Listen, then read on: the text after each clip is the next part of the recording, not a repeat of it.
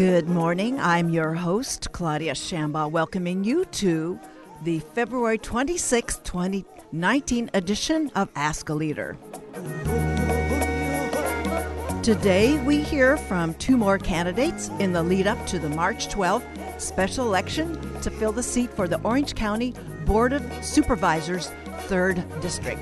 Former Villa Park Council member Deborah Pauly and former Anaheim City Council member Kris will be our guests today. Voter information guides and absentee ballots are already out. I'm sure those in the 3rd District have seen them if you've already registered to vote and to do the vote by mail thing. Pay attention, folks, to the location of your polling place.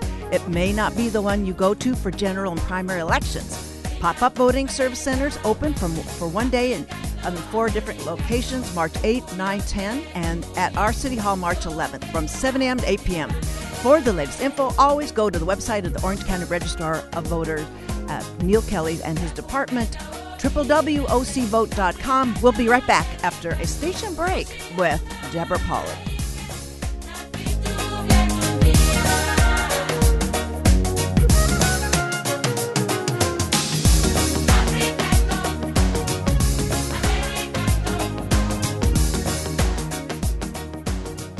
Welcome back to the show. My guest in this segment is former Villa Park Council member Deborah Pauly, now a resident of the city of Orange and currently an elected member of the Republican Orange County 68th Assembly District. She is yet another of the candidates I'm interviewing who are running in the March 12th special election for the open seat in the Orange County Board of Supervisors, 3rd District, a nonpartisan race. And the question I pose her are those which I'll be asking all of the candidates. Deborah Pauly served active duty in the United States Air Force as a public affairs specialist and went on to earn her bachelor's in communications and political science at Southern Illinois University, Edwardsville. Deborah Pauly completed executive training with the Republican National Committee, was awarded by the California Legislative Caucus, Women's Caucus.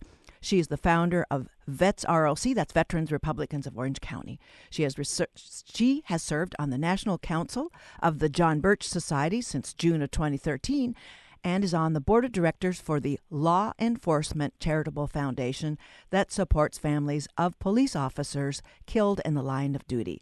She's also co-founder of the Counter Jihad Coalition of Southern California.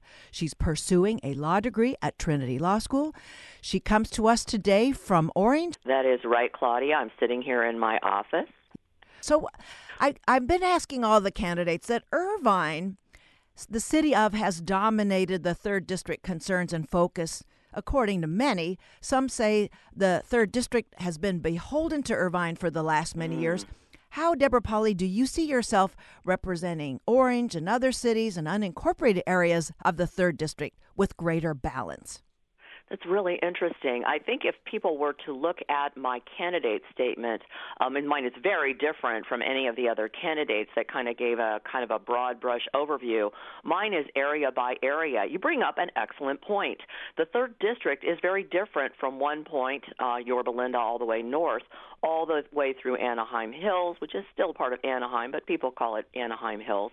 Orange, Villa Park, which is a tiny city there that I'm very familiar with, the unincorporated areas, those areas out in the canyon near the National Forest, Tustin proper, and then Irvine, yes, it's huge, and the Great Park has been a political football for a very long time. But if you look at my candidate statement, you will see that I go through area by area discussing, what I see as key areas where I would, my to-do list, if you will, when I ran for Villa Park City Council, as I was talking with people, walking the city, I walked every single street, I really developed what I call my to-do list.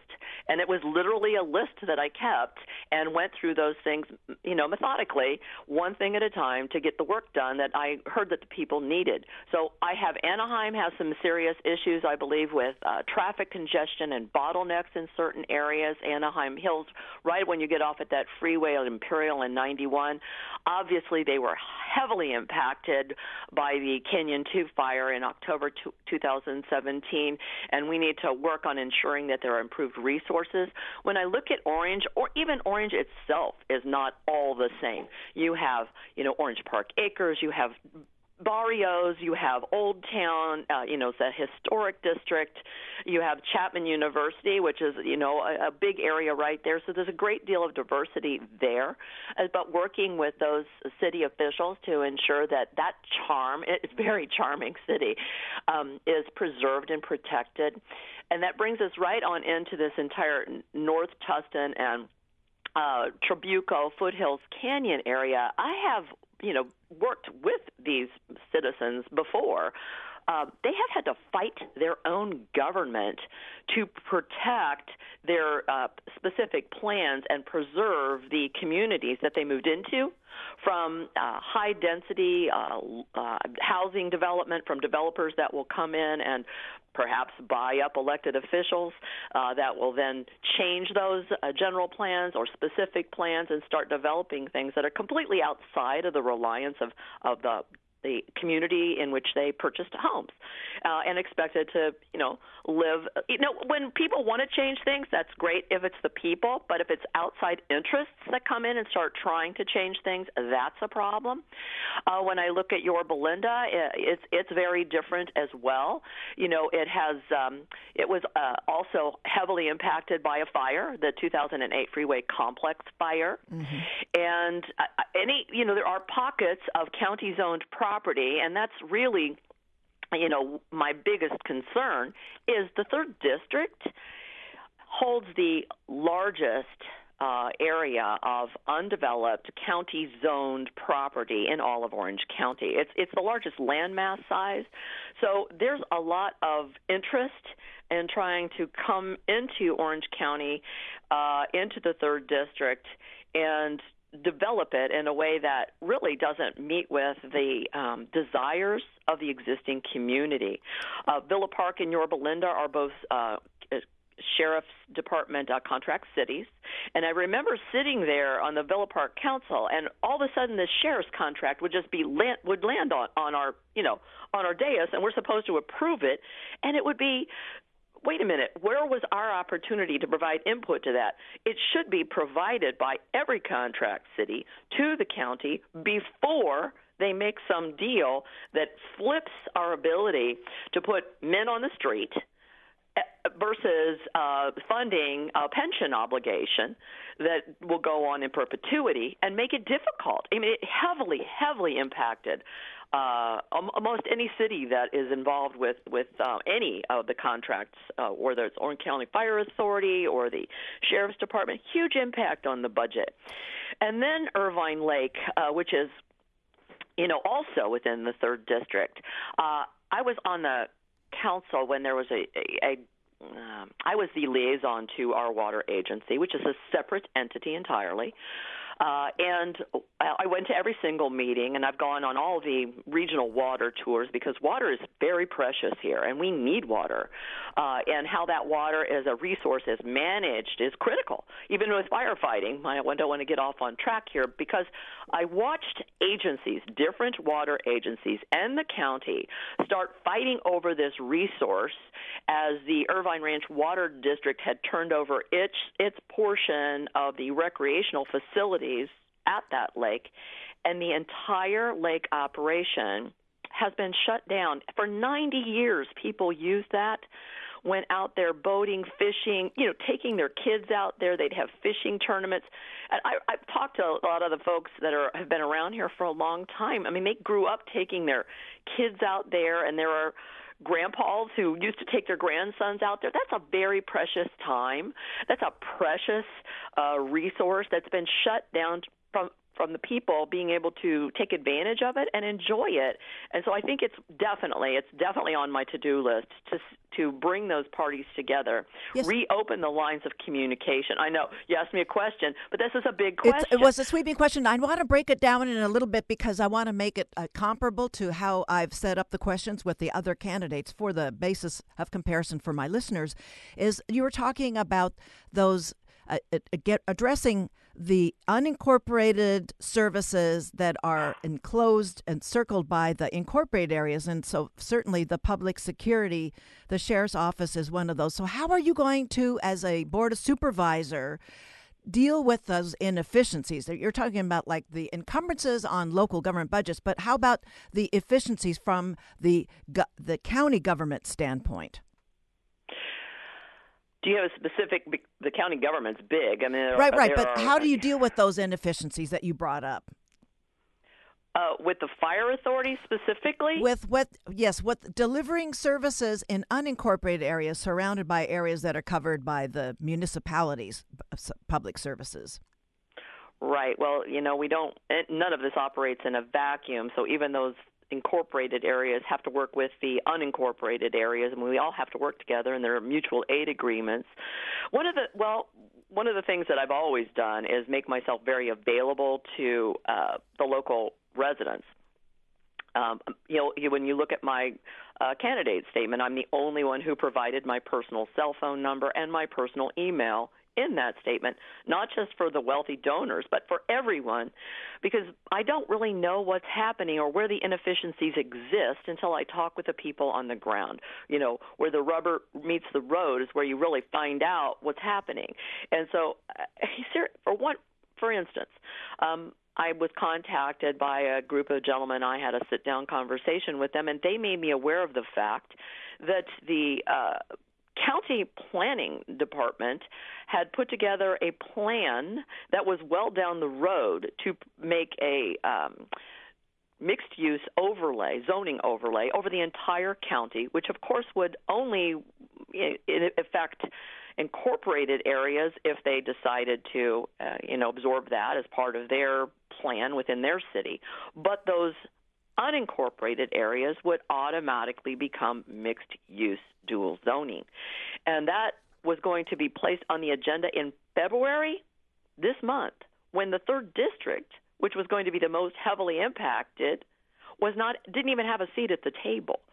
I wouldn't have known about that if they hadn't made me aware.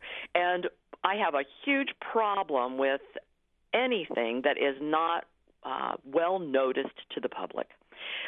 When things are happening that's my biggest issue right there. My background is communications, as you noted. Right.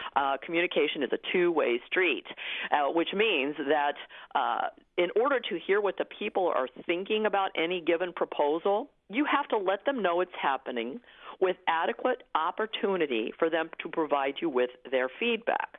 And having a meeting in the county planning department's offices at 9 in the morning when people are at work is not the same as saying, we've got a proposal, we need to go out in those communities that are going to be impacted by it, present it at a convenient location to them, take it to them.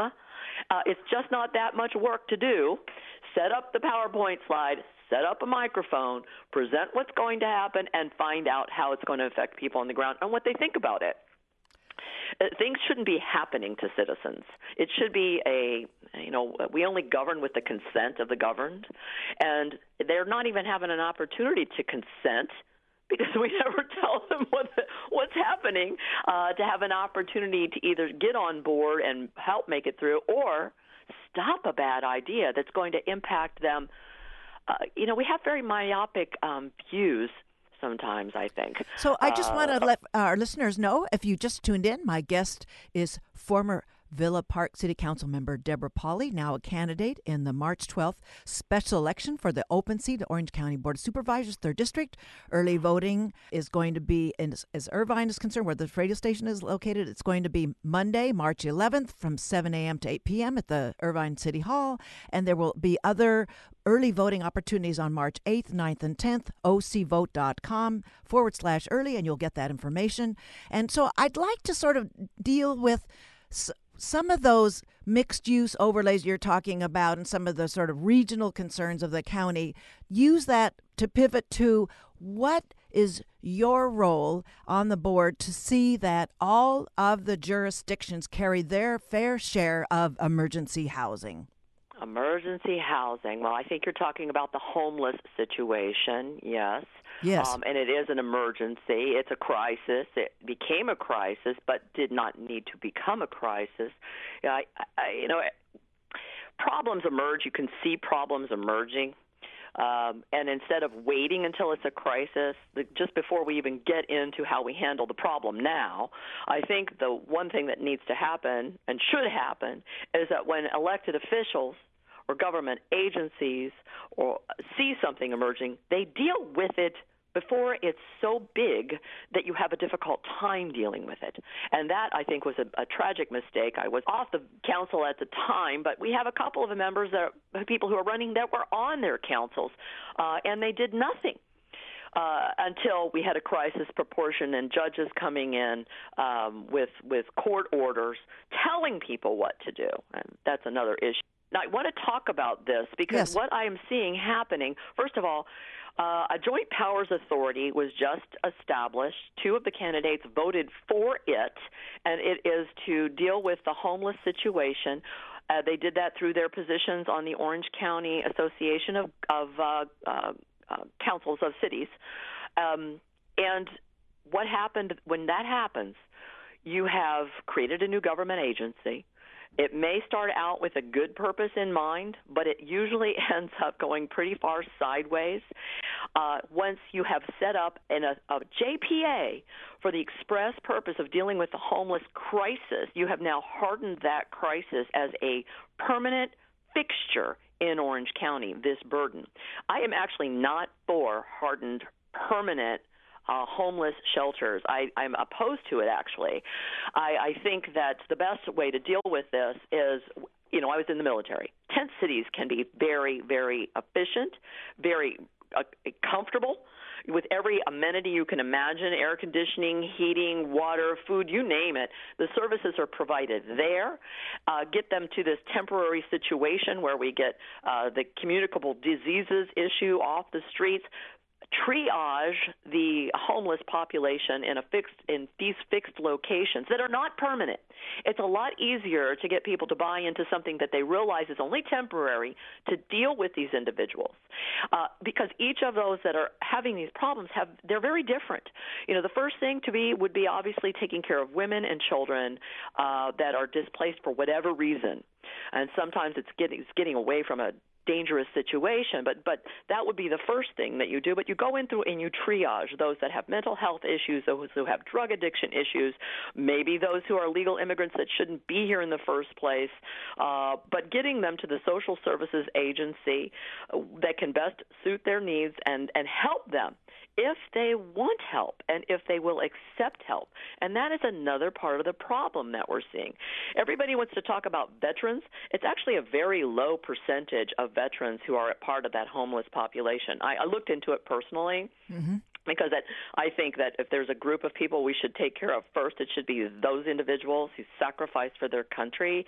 And some of them do leave service with some, post-traumatic stress. I don't call it a disorder when it's a very natural, I think, reaction to trauma in combat. Yes, I think it is. And so I wanted to ensure that was a population that was, and I was like, wow, this is a very small percentage. It somewhat surprised me because you hear this as a talking point all the time. And I also like the idea of these public-private partnerships in Tustin, and I've done some work out there, and I'm very supportive and impressed and have a good deal of confidence in the Orange County Rescue Mission and Jim Palmer and the work that he has done. This is an established organization, and I understand that there's a partnership that's already been formed with the county, and they are putting in a hardened shelter there that will be separate from the faith-based organization that he runs, and yet will provide the same kind of services run in a good fashion. And so I will fully support that as a hardened shelter because I see that as a public-private partnership. I see private entities doing a better job of running certain things than government entities. And once the emergency has passed, the crisis has passed, and it will pass. Things are cyclical. We won't have a JPA hanging over our heads that now is in place and trying to figure out how it can keep itself alive by sucking tax dollars, which I don't like. But we do still have something, so that's what I appreciate. I've also had a meeting with a gentleman who runs a public-private partnership with development of low-income housing. It's with a charitable organization, and I really liked what he laid out for me. And what was that model? Pardon me? Can you tell us the name of that or the model? Well, it's RCC Charitable is what it is, but the model, the funding stream comes from HUD. And what they do is they have private developers, private investors that build these low-income housing, but they tend to be people who actually live within the community or nearby the community so that they have some skin in the game, as opposed to these outside interests that really don't care about our community. They just want to get rich off of it. The funding stream comes from HUD that goes through qualified individuals who are qualify for the assistance and are deserving of the assistance, and they move in, but the social services are housed on site to get them. Our job, my job, and what I want the most is to see everybody succeed, everybody do well. It lifts us all up. And so instead of just allowing people to constantly waller in this, not even mediocrity, but even just a state of hopelessness is not what I would like to see for us. I want to see us working together to bring everyone up to the standard of living that is America. That's why people want to come here. We have something very special about this country. It's worth preserving. So I'd like to then move into the area of the climate change, where the national level leadership, it's changing somewhat, but it's really up to local governments to step up and mitigate against climate change. What do you see as your role on the County Board of Supervisors, taking up there are a lot of citizens groups, constituents that are talking about climate action, the work on community choice energy, the climate action campaign? What do you see as stepping up the whole Orange County unincorporated areas and general leadership to seize on that emergency? Well, first of all, I don't see it as the same emergency that some would like to see it as. It's not settled science. It hasn't been settled science. We were told that there are a lot of things we've been told over the past, 10 or 15 years about what's happening with global warming. It was global warming. I got to tell you, I'm freezing right now. It's like, I don't know what, it's been getting down into the 40s. That's pretty cold for Southern California. And then they've changed it into, now I guess it's climate change. Well, Correct. Of course the climate changes. It's called weather. And that is also cyclical in a broader sense. Not just cyclical through the seasons, but cyclical through, you have seasons where you have a lot of rain. Like now. You have seasons where you have no rain, like drought that we experienced 5-6 years ago that were pretty scary. What you have to do is, it's nature, and so we have to work with nature instead of against nature and prepare. Those years where we're having a lot of rain like now, if we had been intelligently managing the resource of water and providing for water storage and for providing for percolation. And that's another reason why we should have problems with reckless development, because you cannot percolate water into our very precious underground water storage aquifer. There it is. God made storage for our water, but you lay concrete over it, and therefore none of it percolates down naturally to provide that for us. We work against nature when we do things like that. As you're talking, I'm sure about not spewing smoke into the air. I'm surely all about that, preserving our precious natural resources. But I think overreacting to some of this has been driven by those who would like to use it as a way of controlling a population to get them to do what they want them to do. For instance, get out of their cars. They don't want people driving. They want people on mass transit. Supposedly that's going to help with the climate change problem. Here's the thing. People aren't going to get out of their cars and working for the electric vehicles. That was supposed to be a great savior for us. We're not going to be throwing smoke into the air. We're going to have these, vehicles that are going to run on electricity and not so much gas, and that was going to be good for the environment. And what ended up happening as they pushed that through is the revenue, gas tax revenue to the state dropped instantly, and then they found themselves in an emergency and impacting their ability to waste money. And I do consider it a waste of money when they're doing things that government should not be doing. So then they increased the gas tax for everyone. Getting to work, getting to school, taking your children to school, going to the grocery store. These are not, things that are luxuries. These are necessities of life. And when you increase gas tax on everyone, it hurts the least among us, those who are least capable of affording it, and makes it difficult for them to live and function. And in Orange County, and you see a lot of people leaving because they can't afford to live here. So there's a problem with not looking at the unintended consequences of trying to fix one thing short term without looking at, okay, now what could possibly happen as a result of us doing this or pushing this. As our time is drawing down, I'm sorry to I just would like to conclude with our last question here. What political action committees are supporting and will be supporting your campaign, Deborah Pauly? I do not have any political action committees or any special interest groups on either end of the political spectrum. In fact, that is why I am running. I see extremes at either side. I see when this is happening that it actually hurts the people. I have people supporting me, and that's really who I intend to represent. I don't intend to represent political action committees. I don't intend to represent just unions or just corporations that would like, special handouts. These extremes at either end of the political spectrum do not push forward decisions that are furthering the greater good of the people. So what I'm looking for are citizens to support me, voters to support me, of all ages, of all backgrounds, quite frankly, because it's all of us coming together, really working together, that's going to move us forward or move us in a direction where we're living well, we're living good, we're living healthy lives. We're living lives where we can look at one another with love and concern, and that's really more about what I'm about. And that is all.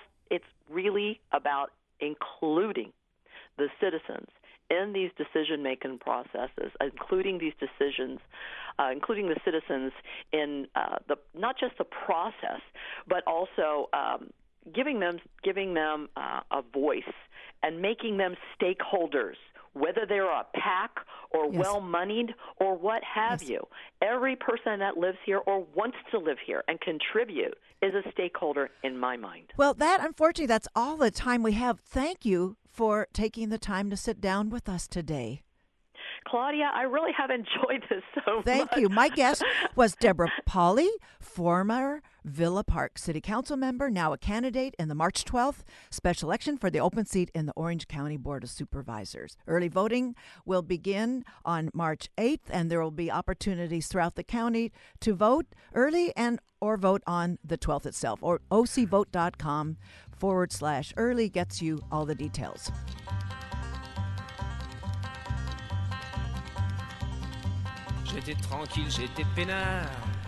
We'll be right back with another supervisorial candidate, Kris Murray. Don't go away. T'as des bottes, mon pote, elle me botte. Je parie que c'est des Santiago. Viens faire un tour dans le terrain vague. Je vais t'apprendre un jeu rigolo. À grands coups de chaîne de vélo. Je te fais tes bottes à la baston. Moi, j'y ai dit. Les bétons, in case you were wondering, I think that's a French for the hit the pavement. So that's what candidates do when they're out there campaigning. Thank you for staying with us. My next guest is Kris Murray, former city council member of Anaheim and currently the CEO of KLM Strategies. and she was, as an Anaheim Hills resident, she is one of 7 candidates running for the seat open in the Orange County Board of Supervisors, 3rd District. In next month's special election, she was elected to 2 terms, ending last year, on Anaheim City Council. In that capacity, she represented her city on regional boards of the Association of California Cities, Metropolitan Water District, Southern California Water Committee, Southern California Association of Governments, and is board chairperson of Orange County Council of Governments. She is co-chair of the Anaheim Chamber of Economic Consortium and chairs the annual Anaheim Orange County Jobs Fair. Prior to serving on the council, she was a senior vice president at Kildan, an engineering firm, and prior to that was the executive director for about a year and a half with Orange County Transit Authority. She served as a community board member of Seneca OC and has supported the Boys and Girls Clubs of Anaheim, Anaheim YMCA, Cops for Kids, Orange County Family Justice Center, Anaheim Beautiful, and was recently appointed to the California Women's Leadership Association Board of Directors. She earned her Bachelor's of Arts in Political Science at Cal State University Long Beach and a master's certificate in transportation management from the Mineta Transportation Institute at San Jose State University. She comes to us today from Anaheim Hills. Welcome back to Ask a Leader, Kris Murray. Well, thank you, Claudia. Great to join you again today. How are you doing? Well, I'm doing fine because I'm really glad we're going to have a chance to hear most candidates. There's one candidate, folks, that does not have a campaign website, so that makes me think he's less serious, and just one other candidate has declined to be interviewed. Otherwise, we're doing due diligence to cover everybody. Well, let me start with the question I'm asking everybody, Kris Murray, is Irvine's dominated the 3rd District. Concerns and focus, according to many. Some say the 3rd District was beholden to Irvine for the many last years. Your base is mainly Anaheim, and that's where lots of your endorsements are and that kind of stuff. But how do you see yourself representing the cities and unincorporated areas of the 3rd District with greater balance? Well, that's a great question. First and foremost, the 3rd District is about representing everyone who lives there, and that has been my focus throughout this campaign. I have met with residents consistently from every single community in the 3rd District since the beginning of my campaign, and I was the first to file for this office and have been running since late November, so I have been out there meeting with folks for months. The 3rd District has a diverse community, and we as a county need to really focus our resources and helping our communities and getting those resources at the neighborhood level, and that will be the focus of my campaign. And my tenure as supervisor is making sure that every community in the 3rd District has a voice in their county government. So, as far as we've got the Veterans Cemetery, I've almost gotten to ask most of the candidates, should it come to the city and entities that benefit from it being removed to free up their land for other uses? So I'd like to know, let's say, the funding for the cemetery, where do you... I'm trying to pull there's so many issues in the cemetery, location and the funding. What is your role as a Board of Supervisor to reconcile the enabling legislation, the funding, and meet the needs of the veterans who want a place for burial? Well, first and foremost, Orange County needs a veteran cemetery solely dedicated to veterans, a national cemetery that honors those in our community who have served our country and protected our freedom and liberty throughout their lives, and we absolutely need one. I have to visit my grandparents out in Riverside. They're both buried at the National Cemetery there. We haven't had one here at home. Our veterans groups have worked for decades to try to get one here at home. There were 2 locations looked at in Irvine. That seems to be a little bit in limbo right now. I worked with the former Supervisor Todd Spitzer and the county to consider an alternative location in Anaheim. Our community is fully in support of that. But ultimately, I want to make sure that whatever location is selected, that it is one that the veterans embrace and that the surrounding communities support. So there's still some work to be done to get to that point. But no matter what, I will be dedicated to making sure we have a national cemetery that is solely dedicated to veterans in this county, and that will be a major priority during my tenure. So as far as the transit picture goes, that in the unincorporated areas, that's where the jurisdiction, of course, is for the Board of Supervisors. So what should land near train stations be used for? It should be transit-oriented development? What's your position? I mean, this is like a linchpin for your career in public service. I guess I'm confused about the question. I'm sorry. So are you asking about transit-oriented development in general? Or the transit properties that are in the unincorporated areas, what is your vision for the best use of those properties? Well, our unincorporated communities are very rural. There's a lot of open space. There's a lot of wildland management, and there are, in some places, really limited ingress and egress. So where we can provide additional transit opportunities to reduce congestion, I would be supportive as long as they were also embraced by those direct communities. I do not believe that the county should ever be forcing on local communities, particularly in the unincorporated area, services or programs that are not embraced by the local community. We do have areas in our more urban parts of the county that are ideal for transit-oriented development, which is a mix of retail, commercial, entertainment, and the walkability of residential that has access directly to transit, like around the Arctic and our county's regional transportation center and the Platinum Triangle, where we've got a lot of development and housing happening today. Millennials in particular prefer an active transportation and walkability lifestyle for residential, and so it really meets their needs.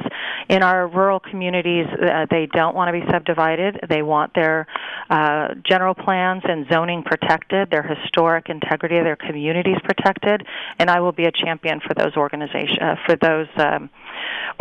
that work to protect those homeowner associations, folks like the Foothill Community Association and the Orange Park Acres Association have already been working with those individuals, and I will continue to be their champion and fiercely protect their communities as their supervisor. If you just joined us, listeners, my guest is Ms. Kris Murray, former Anaheim City Council member, now a candidate in the March 12 special election for the open seat in the Orange County Board of Supervisors, 3rd District. Early voting for one place is going to be here in Irvine at the City Hall on March 11th, as well as there are other opportunities to vote early on March 8th, 9th, and 10th. So we are going to pivot away from some of the sort of the transit sort of general question into actually a broader domain. In the absence of leadership on the national level, although it's changed a bit in the last couple of months, what, Kris Murray, is the local government's role in mitigating against climate change or climate damage, as some are wont to say? Well, as you know, Claudia, because we actually met at a number of clean energy programs initially. I am a huge advocate and have worked both professionally and through my role as a councilwoman in advancing clean energy programs and really championing getting the Orange County Council of Governments to be OCOG, which is our local sub-regional planning agency, to get us as a community of 34 cities in the county really engaged in advancing clean energy and local control over the generation and renewable sources of clean energy so that we can not only have the opportunity to reduce rates on those who live in our communities, but improve the environment and improve service levels and make sure that we're doing our part here at home. Well, there's also a lot we can be doing and have done and should continue to do on conservation as it pertains to water, even though we have, extraordinary and unprecedented rains over this we're still experiencing them. We live in an area that has historically suffered from drought conditions, and we have to make sure we're ensuring our local supply of water is protected as well. Anaheim actually not just met, but exceeded during my tenure the conservation goals set by the state. But clean energy is an absolute. It's got one of those multifaceted benefits for our communities, and it also is an opportunity to generate, as we create local generation, to create local jobs in the middle income sectors. That's very important as well. there is the citizens. I'm always stumbling on all these climate action different entities. The choice. Community Choice Aggregation, or CCA, or CCE, it's also called Community Choice Energy. Is that what you were going for? Right. And then I just got the word in, just breaking news, folks, but it was yesterday, San Diego voted 7-2 in favor of negotiating terms for a joint powers agreement for their CCE with other cities around the whole region there. So is there an agenda that you take to the County Board of Supervisors to provide leverage to hear some of those plans being implemented and adopted and implemented here in Orange County? I'm actually a founding member of the Sustain. It was Sustain OC. It's now Sustain Southern California. Right, it's gotten bigger. CCA working group, right, and it's all hosted at the UCI School of Applied Sciences. So I'm over there quite a bit. Yes, we are in the process as a county of conducting a feasibility study. So Orange County is going to study that and work with every city to really make sure first folks know the value of having that community choice energy program, which for everyone who's listening sounds very wordy and complicated, but truly it's just about creating local renewable sources of energy at home and having control over that as communities to ensure not only your sources of energy being from clean and renewable sources, but giving residents the reduction in rates that comes from local generation.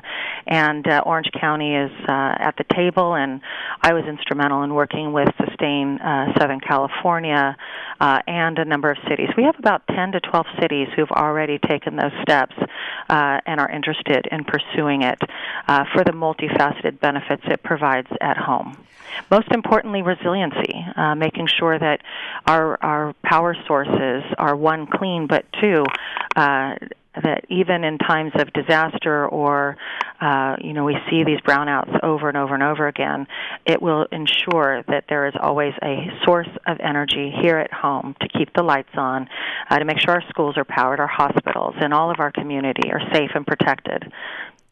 Well, I noticed I sat in on the Green Ribbon Committee in Irvine yesterday for the Community Choice Energy agenda, and that there was a rollout from Southern California Edison about the capturing the methane and from biogases, including the dairy sector. So that what I learned from that, Kris Murray, was there is a huge literacy issue, and that's why I sort of have a privilege of talking with you about in your position as a leader on the County Board of Supervisors is that the literacy issue is, A, with candidates that are running against you, how much do they perceive this whole bringing the greenhouse gas emissions, reducing them, and understanding whether the renewables, adopting certain renewable plans, whether that is a net reduction of greenhouse gas emissions. So I guess my question to you is, how do you see your role as providing more literacy locally to attaining these greenhouse gas emission goals of reducing? Well, one, it's frontline. It's just common sense communication. Just really working with people to understand that these programs help rather than have adverse impacts, and everyone needs to be doing our part to make sure that our environment is sustainable for future generations. And we live in an area, even though Orange County is fared better than most in the region as it pertains to environmental impacts from the ports and the air quality issues that really end up pocketing over the Inland Empire, we are still under a plume of particulate matter and exhaust that comes from being adjacent to one of the largest port complexes in the world. And as a result, we do have pockets of asthma and other conditions that need to be addressed, and whatever we can do as a community to make sure our public health, first and foremost, is protected, and particularly our children and our elderly. And everyone wins when the environment is cleaner and when it's protected and when it's sustainable. And it really is first and foremost about resiliency. So you authored the Safe at Home initiative addressing slum Operation conditions. Home Safe, correct. Yes, thank you. And so I would like to know what your role would be on the County Board of Supervisors to deal with the emergency and the housing issue, as well as a steady supply of public housing around in the whole regional and the municipal share within the region. Well, Operation Home Safe for Everyone, who isn't aware, was a program to address the crisis, the immediate crisis of miles and miles of homeless encampments that were escalating both within our cities in North Orange County, but also through the riverbed. And most people experienced and saw that miles of encampments and people who were living in very unsustainable and very unsafe encampments along the riverbed and in many of our communities through our parks and public spaces. So we called my program, and it was approved unanimously by the council, called first and foremost for a state of emergency to get federal and state and other regional assistance, financially and otherwise, to address that. But what SAFE stood for was services and aid. It was first and foremost about getting in there, providing case management, and making sure that services were offered and provided and assistance to those who were living in these conditions. And then it was, SAFE also stands for fair warning. We're not going to allow this to continue because it's unsafe for those living in these encampments, and it's unsafe for the communities adjacent to them.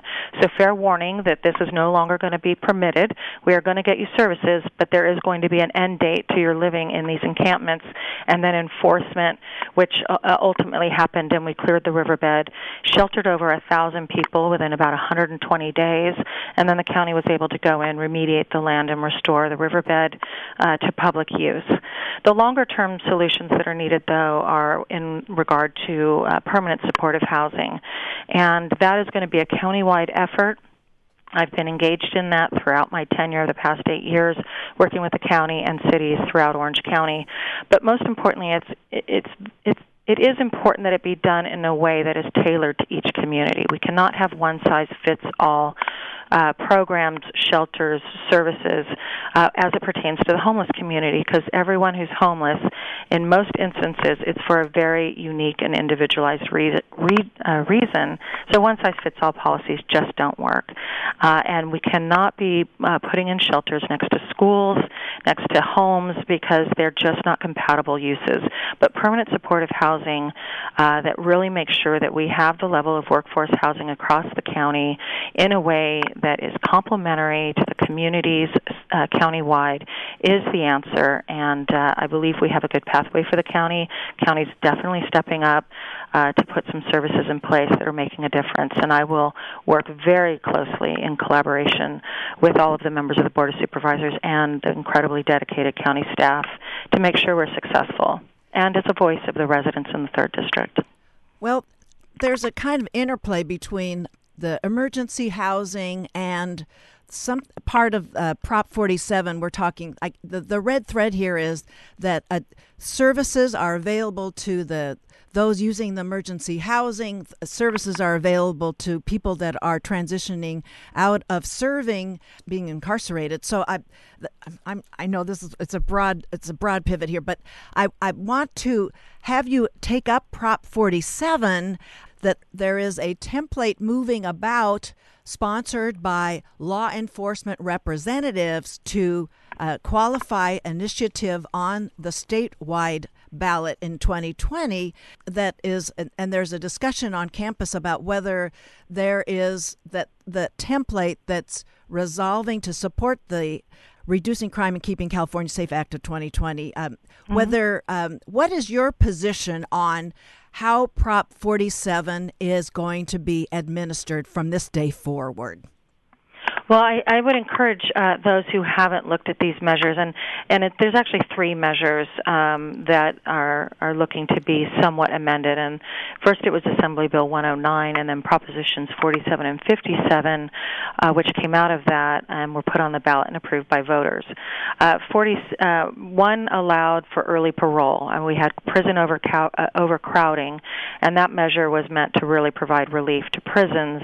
But what happened is we saw a transfer of those who were paroled into local communities with limited oversight, and therefore we did have upticks in property crime and other impacts to communities, including from a cost standpoint, to contend with that, because these individuals were paroled with literally no services and very little oversight. And what was only considered during their parole was their most recent conviction.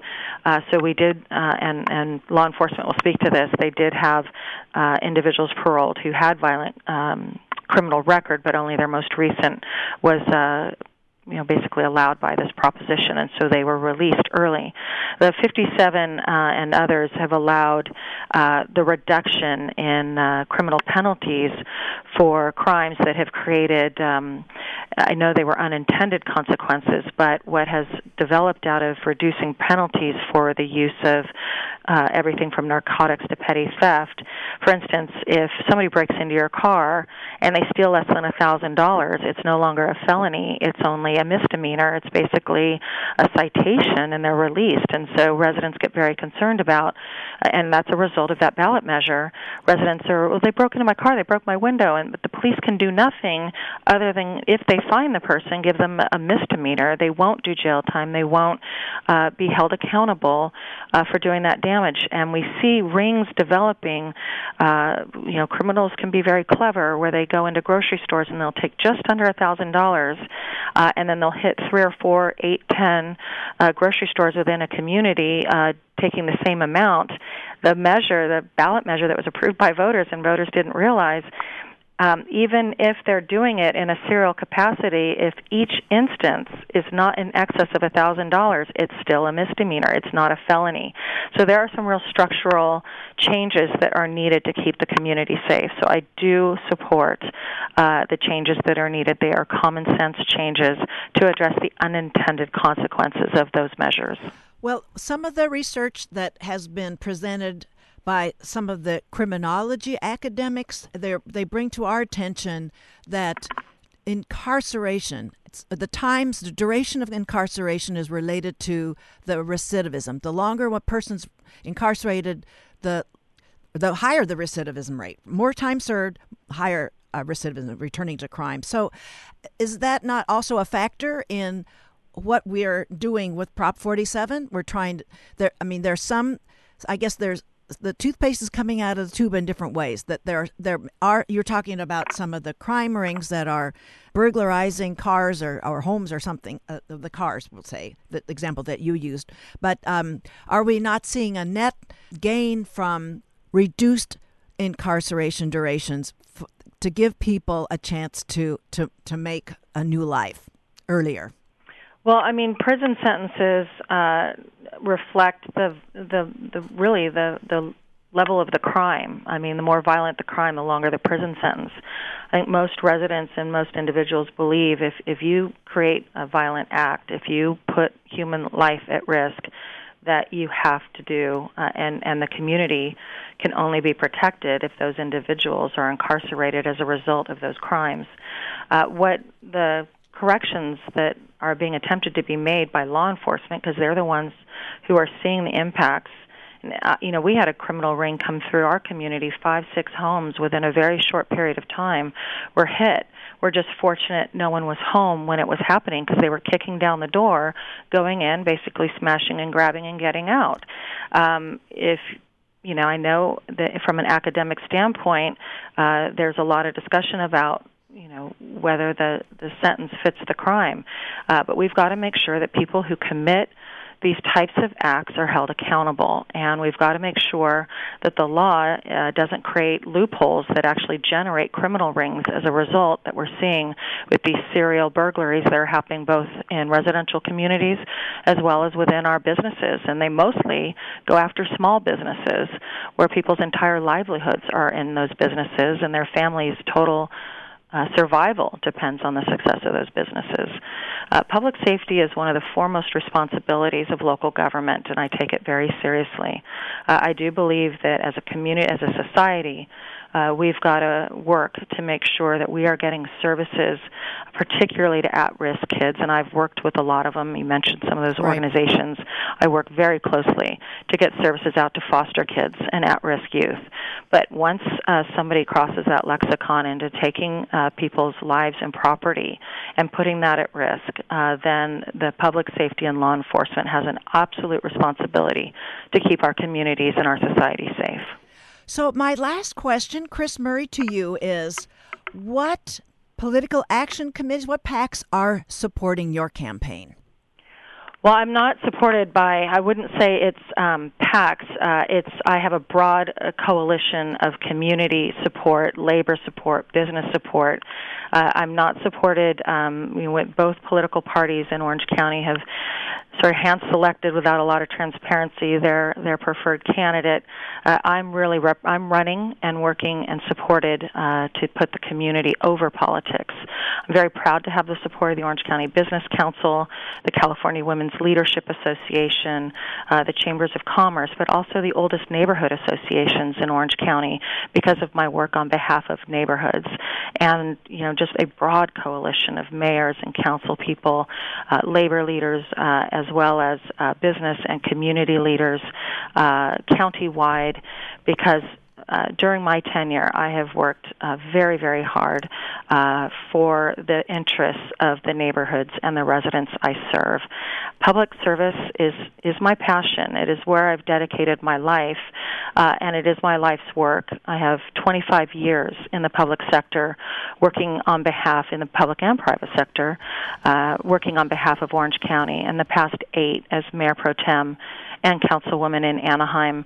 I will always put community over politics. I will take brave stances because that's what leadership requires, even when they're not politically palatable, to do what's best for residents and for neighborhoods. And I was very excited, particularly of the UCI community, to see such a huge turnout in the last election. And I strongly believe that democracy thrives when everyone participates. So phenomenal for our students who are getting involved at all universities in Orange County.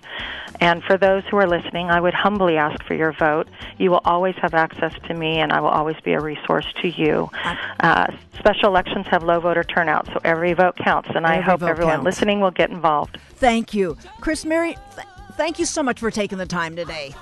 Thank you, Claudia. Have a great day. Thank you. My guest was Kris Murray, former Anaheim City Council member, now a candidate in the March 12th special election for the open seat on the Orange County Board of Supervisors District.